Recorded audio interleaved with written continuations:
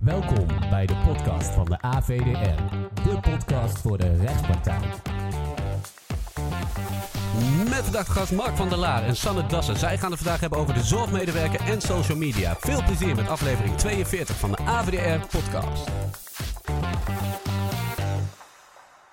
Goed, welkom bij deze podcast van Capra Advocaten over enkele uitspraken in de zorgsector.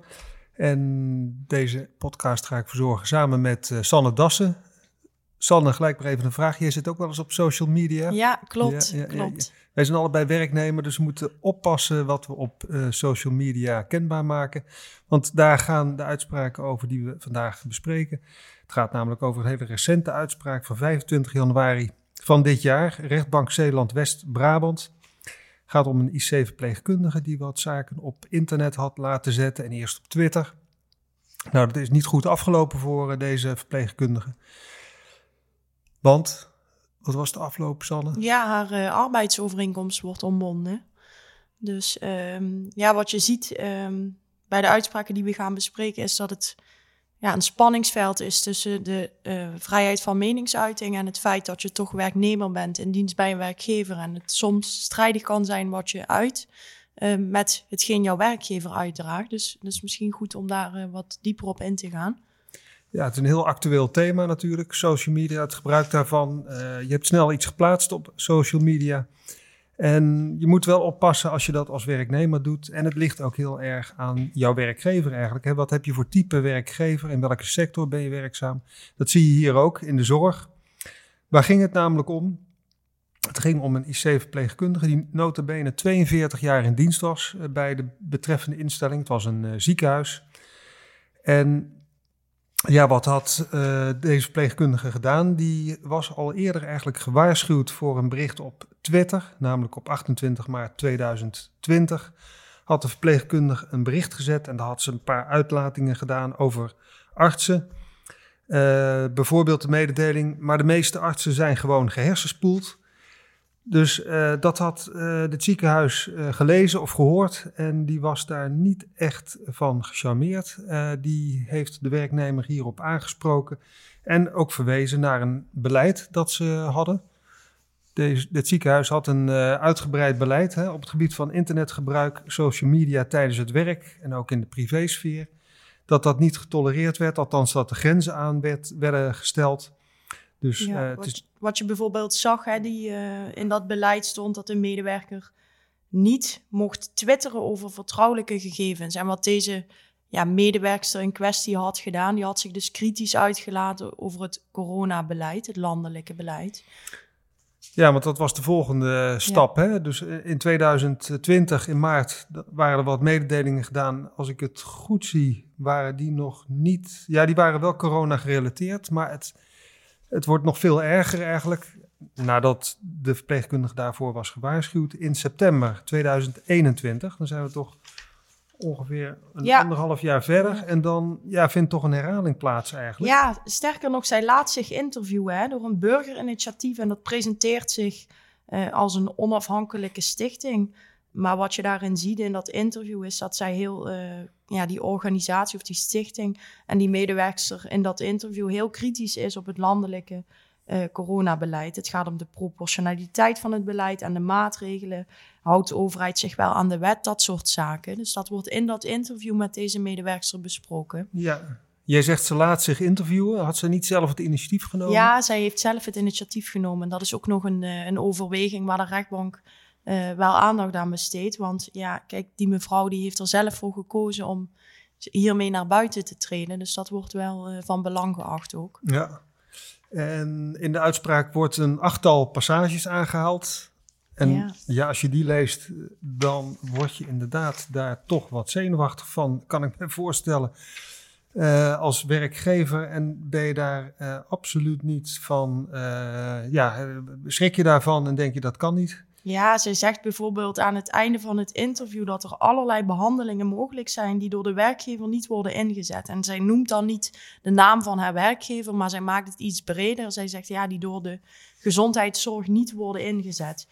En dan zegt ze onder meer, alles is gericht op het vaccin, waardoor ernstig zieke mensen niet worden verzorgd. Ja, et cetera, dat soort uitlatingen. Ja, ik vond het ook schokkend, Sanne. Bijvoorbeeld wat onder 4 staat. Hè, daar staat, de werknemer heeft in het interview 2 specifieke patiënten naar voren gebracht die volgens hem binnen 2 weken na de tweede vaccinatie een hartinfarct of hartstilstand hebben gekregen. Met andere woorden, wordt een relatie gelegd met de vaccinatie. En ja, dat is een beetje de strekking van al de berichten van die verpleegkundigen. Die is het niet eens met dat vaccinatiebeleid en haalt dit soort dingen aan. Ja. Maar tegelijk vraag ik me af, ja, als iemand dat vindt, ik bedoel, ja, iemand moet dat toch kunnen vinden, of je het er nou mee eens bent of niet. Ja. Ieder zijn eigen mening. En we leven in een vrij land, dus waarom zou je dit niet mogen zeggen? Ja, er is een uitspraak een uitspraak van het Europees Hof voor de Rechten van de Mens, waarin eigenlijk dat spanningsveld, hè, dus wanneer is iets een beperking van het recht op de vrijheid van meningsuiting, is precies wat jij aankaart. Wanneer mag een werkgever dat beperken? En het Europees Hof van de Rechten van de Mens heeft daar gezegd, ja, dat zijn eigenlijk 4 aspecten die een rol spelen. Het eerste aspect is de aard van de meningsuiting. Het tweede aspect is de motieven van de werknemer om zich uit te laten. Dan is nog een derde aspect, leidt de werkgever schade door de uitlatingen? En het vierde aspect is, ja, wat is nou de zwaarte van de opgelegde sanctie? Dus misschien is het wel aardig om aan de hand van die aspecten deze uitspraak door te nemen. Oké, jij doelde op een uitspraak en dat is waarschijnlijk de uitspraak van 5 november 2019 hè, van het Europees Hof voor de Rechten van de Mens. Klopt. Dat is een uitspraak waar een werknemer volgens mij de Hongaarse staat heeft aangesproken. En waar het Europees Hof een uitspraak gedaan heeft over artikel 10 van het EVRM. Het recht op vrije meningsuiting, heel kort gezegd. En je haalt de aandachtspunten aan uit die uitspraak. Inderdaad, goed om even kort op in te gaan. Hoe is dat in deze zaak van de IC-verpleegkundige? Ja, wat je ziet is dat de rechtbank eigenlijk ook die 4 aspecten in zijn uitspraak nagaat. Dus zoals jij net al opnoemde, ja, je mag toch eigenlijk ook naar buiten toe zeggen wat je vindt van het beleid. Ja, in die zin kan dat. Hè. Dat zie je ook bij dat eerste aspect. Wat is nou de aard van de meningsuiting? Ja, en dan zegt de rechtbank, ja, uit het interview blijkt dat die werknemer merendeels op zakelijke wijze ervaringen heeft besproken. En als werkgever moet je ook dulden dat iemand objectief, kritisch een andere mening kan hebben. Dus dat was voor zover dat eerste aspect. Alleen het punt wat hier die patiënt of die medewerkster toch wel werd verweten, is dat zij ook die gedragscode van haar werkgever heeft geschonden. En ook vertrouwelijke informatie heeft verstrekt. Dat is wat jij aangaf, hè? Die 2 patiënten. Ze had informatie gedeeld over patiënten en dat zij die dan niet met naam en toenaam had genoemd. Ja, dat had ze gewoon niet mogen doen. Ja. Dus je mag kritisch zijn. Dat is eigenlijk de strekking, denk ik wel. Je mag kritisch zijn op een landelijk beleid. Maar ja, je mag daarmee natuurlijk niet de geheimhouding die je op grond van de uitoefening van je functie hebt schenden. Daar komt het op neer. Ja, en dat bedoel je waarschijnlijk ook met die 4 punten van het Europees Hof, hè, die het Europees Hof heeft aangehaald. Dat eerste punt en dat tweede ook. Het gaat erom of het in het algemeen belang is, of je het algemeen houdt, of dat je het heel specifiek maakt, op de persoon gericht, emotioneel. Hoe emotioneler, hoe persoonlijker, hoe meer het belang van de werkgever raakt. Zo heb ik het in ieder geval begrepen, die uitspraak van het Europees Hof. Ja, als je kijkt naar de motieven, je mag vragen en zorgen omtrent de wijze waarop het coronavirus meer concreet dan wordt bestreden, die mag je uiten. Maar het is niet de bedoeling dat je vanuit een emotionele rol jouw werkgever gaat aanvallen. Dus precies wat je zegt, hoe emotioneler de uitingen zijn, hoe sneller zal worden aangenomen dat jouw motief niet gericht is op een zakelijke wijze iets ter discussie stellen, maar meer gericht op het uit wrok of noem het maar op, jouw werkgever aanvallen. Ja, en bij dat laatste heb je als werknemer een probleem. En bij het eerste, het algemeen belang, daar heb je een behoorlijke vrijheid. En die mag niet begrensd worden. En hoe persoonlijker het wordt, hoe meer het raakt aan ook de kernwaarden, denk ik, hè, van de instelling, van de werkgever. Daar komen we straks nog op. Misschien toch goed om ook die Greenpeace-uitspraak even aan te halen. Maar nog even verder op de uitspraak van de IC-verpleegkundige. Die toets die wordt verricht door de rechtbank, door de kantonrechter in dit geval nog. Hoe loopt dat verder af? Ja, dat is opmerkelijk, want wat de rechtbank eigenlijk zegt, als we dan kijken naar het aspect de aard van de meningsuiting, daarvan wordt gezegd, je hebt op zakelijke wijze berichten geplaatst of je mening geuit. Dus dat zou de werkgever in principe moeten dulden, volgens die uitspraak van het Europees Hof voor de Rechten van de Mens. Maar waar het hier op stuk liep, en dan krijgt de medewerker toch wel een draai om de oren, is dat de rechtbank overweegt, ja goed werknemer, ook al was het zakelijk, je hebt ook gesproken over patiënten van jouw werkgever die aan jouw zorg zijn toevertrouwd. En de kans dat die patiënten of nabestaanden van die patiënten zich herkennen in hetgeen jij hebt verteld is niet ondenkbaar. Je hebt voldoende details genoemd, waardoor de luisteraar of van het interview had kunnen afleiden dat het dus ging om patiënten die jij behandelde. En dat kan niet, want dat is dus in strijd met de gedragscode, het geheimhoudingsbeginsel waar je aan hebt te houden. Dus je hebt eigenlijk vertrouwelijke informatie gedeeld. Ja, en dat is niet aanvaardbaar. Ja, je zegt terecht draaien om de oren. Ik denk dat er een paar draaien om de oren en die behoorlijk hard zijn aangekomen, zijn uitgedeeld. Want er staat ook onder 5.14 van de uitspraak. Bijzonder kwalijk, zo geeft de rechter aan, is tenslotte ook dat werknemer bewust heeft gezocht naar data in EPD's, patiëntendossiers, omtrent de vaccinatiestatus van patiënten, et cetera.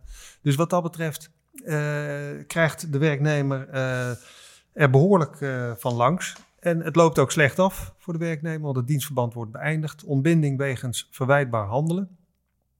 Valt daar verder nog iets te zeggen? Of zullen we gelijk iets zeggen over het verdere verloop? Moet er nog een herplaatsingsinspanning worden verricht? Is er een transitievergoeding? Ja, wat je ziet, misschien nog wel goed om te benoemen, wat die rechtbank ook zei. Ja, jij hebt ook nooit in latere gesprekken erkend dat je die gedragscode geschonden hebt. Je bent er helemaal niet bewust van geweest. Dus dat maakt de zaak ook wel in die zin opvallend. Je ziet het gebrek aan zelfkritiek of bewustzijn van die medewerkster. Dat speelt hier ook wel een rol.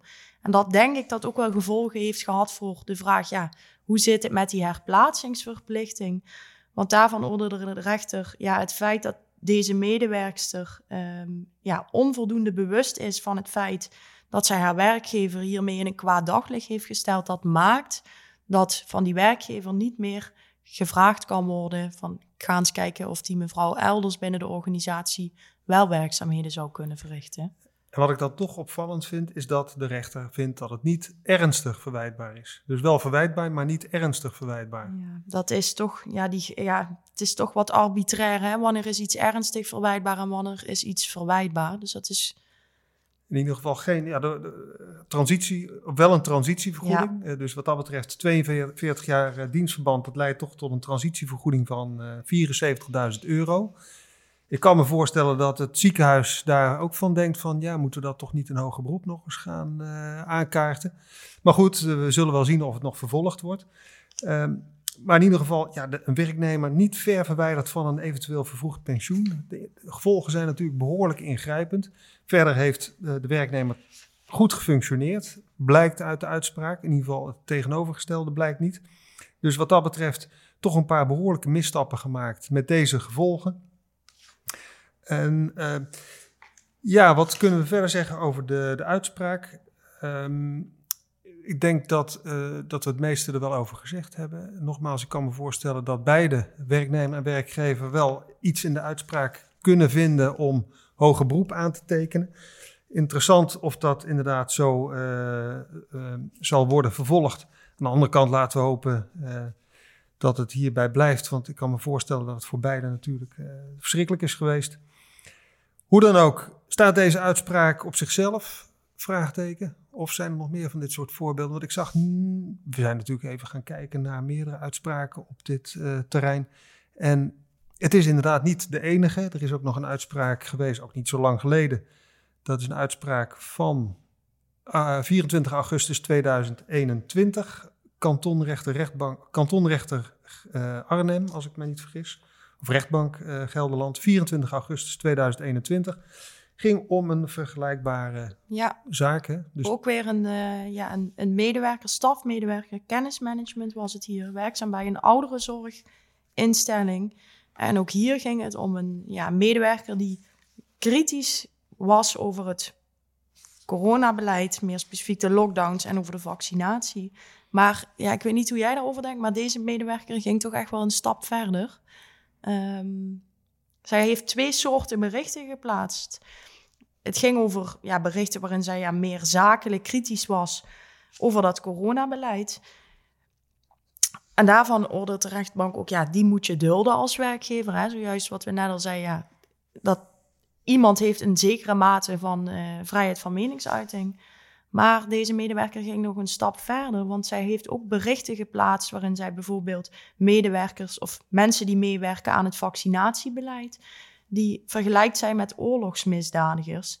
En ook wordt een vergelijking gemaakt met de Tweede Wereldoorlog. Ja, en daarvan had de rechtbank geoordeeld, dat had de werkgever niet hoeven te accepteren. Want die berichten die waren niet informatief of opinierend, maar juist emotioneel, veroordelend, beledigend en kwetsend voor de collega's van de werknemster. Ja, ik heb het gelezen. Mij viel hetzelfde op inderdaad. Ja. En het waren overigens berichten op LinkedIn. Dus wat dat betreft een ander medium dan in de vorige zaak, waar Twitter werd gebruikt en internet. Een algemeen interview. Maar hier was het gebruik van LinkedIn. Dus dat is ook een medium. Kijk uit als je daar gebruik van maakt als werknemer. En als je dat doet, doe het dan op een verantwoorde manier. En hier was het duidelijk over de schreef. Hier mocht de werkgever halt toeroepen, de werknemer halt toeroepen. En heeft uiteindelijk ook de kantonrechter het dienstverband ontbonden. Ook vanwege verwijtbaar handelen. Dus wat dat betreft op dezelfde grond, de E-grond, is het dienstverband beëindigd. Ik vroeg me nog af, heeft hier een code een rol gespeeld of niet? Ik ben hem niet tegengekomen in deze uitspraak. Terwijl in die vorige uitspraak was wel sprake van een code. Lijkt mij wel goed als je een code hebt. Maar je ziet dus dat het niet strikt vereist is. Ook zonder code kun je tot een ontbinding komen. Goed werknemerschap kan natuurlijk ook volgen uit gewoon handelen wat in strijd is met wat je van iemand mag verwachten. Het is wel goed en duidelijk als je dat in een code opschrijft. Ja, en dan denk ik dat toch, zoals het altijd een rol speelt, de feiten en omstandigheden. Kijk, de berichten die deze medewerkster had geplaatst, die waren natuurlijk van een andere aard dan de berichten die de medewerkster in de vorige kwestie had geplaatst. Wat hier denk ik ook nog wel een rol speelt, is dat die ouderenzorginstelling, daar waren klachten binnengekomen over de uitlatingen die medewerkster had gedaan. Klachten van klanten of patiënten volgens mij. Ja, en daarvan werd door de rechtbank ook geoordeeld. Ja, de werkgever heeft hierdoor eigenlijk schade geleden. Dus dat is ook een aspect wat een rol speelt. En een aspect wat ook terugkomt in die uitspraak, en dat is iedere keer het toetsingskader van het Europees Hof voor de Rechten van de Mens van 5 november 2019. Daar toetst ook deze rechter aan die 4 criteria. Dus wat dat betreft, het is ook een hele duidelijke, overzichtelijke uitspraak. Overigens, de noot bij deze uitspraak in JAR is ook zeer het lezen waard. Daar wordt in 1 of 2 pagina's heel duidelijk het kader aangegeven. En ik vond het ook heel interessant dat eerste criterium waaraan getoetst wordt, de aard van de meningsuiting, vond ik ook heel duidelijk omschreven. Want de aard van de meningsuiting, dat heeft ook te maken met waar we het net over hadden. Gedragscodes, de kernwaarden, de gekleurdheid van de organisatie, zal ik maar zeggen. En dat is misschien gelijk een brug naar de uitspraak waar we het net over hadden, heel kort, de Greenpeace-uitspraak. Ja. Want daar speelt dat ook een hele duidelijke rol. Kun je natuurlijk ook zeggen van zorginstellingen, het ziekenhuis, de ouderenzorginstellingen, het werken met kwetsbare mensen. Dat bepaalt ook de gekleurdheid. Maar bij die Greenpeace-uitspraak was dat ook heel duidelijk. En dat is een uitspraak van, wanneer was die ook alweer? Het gerechtshof van 20 april 2021. Ja, dat is hem. Ja. Goed dat jij hem zo uit je hoofd weet. Nou ja. Ja, wat je ziet, hier ging het ook om een medewerker die had uitlatingen gedaan. En Greenpeace, die staan ergens voor, die hanteren ook een gedragscode. En wat je zag was dat de uitlatingen van die medewerker in ieder geval niet in lijn waren met de gedragscode van Greenpeace. En ook niet met de kernwaarden. En daarvan oordeelde de rechtbank, je werkt nou eenmaal bij een werkgever die een sterke politieke, ideologische en maatschappelijke visie heeft. Daar moet je dan ook rekening mee houden als je uitlatingen doet naar buiten. En dat doe je dus niet alleen op het moment dat je van 9 tot 5, noem ik het maar even, werkt. Maar ook buiten die werktijden moet je daar acht op slaan. Dus hier zie je inderdaad die gedragscode, die kernwaarden, dat kwam in deze uitspraak heel sterk terug. Ja, want waar had deze werknemer berichten over geplaatst? Het ging over de demonstrerende of de demonstranten in Hongkong tegen China. Dat ging natuurlijk over mensenrechten, maar dat was niet helemaal in lijn met wat deze werknemer op social media plaatste, met wat Greenpeace daarvan vindt, lijkt mij. En er waren nog wat andere mededelingen, dus dat was niet helemaal overeenkomstig. De kernwaarden van Greenpeace vond de werkgever zelf, vond Greenpeace zelf, en de rechter ging daar ook in mee, want ook hier geldt, hier werd het dienstverband beëindigd vanwege verwijtbaar handelen. Ook aan de hand van die 4 criteria van het Europees Hof voor de Rechten van de Mens. De uitspraak van 5 november 2019.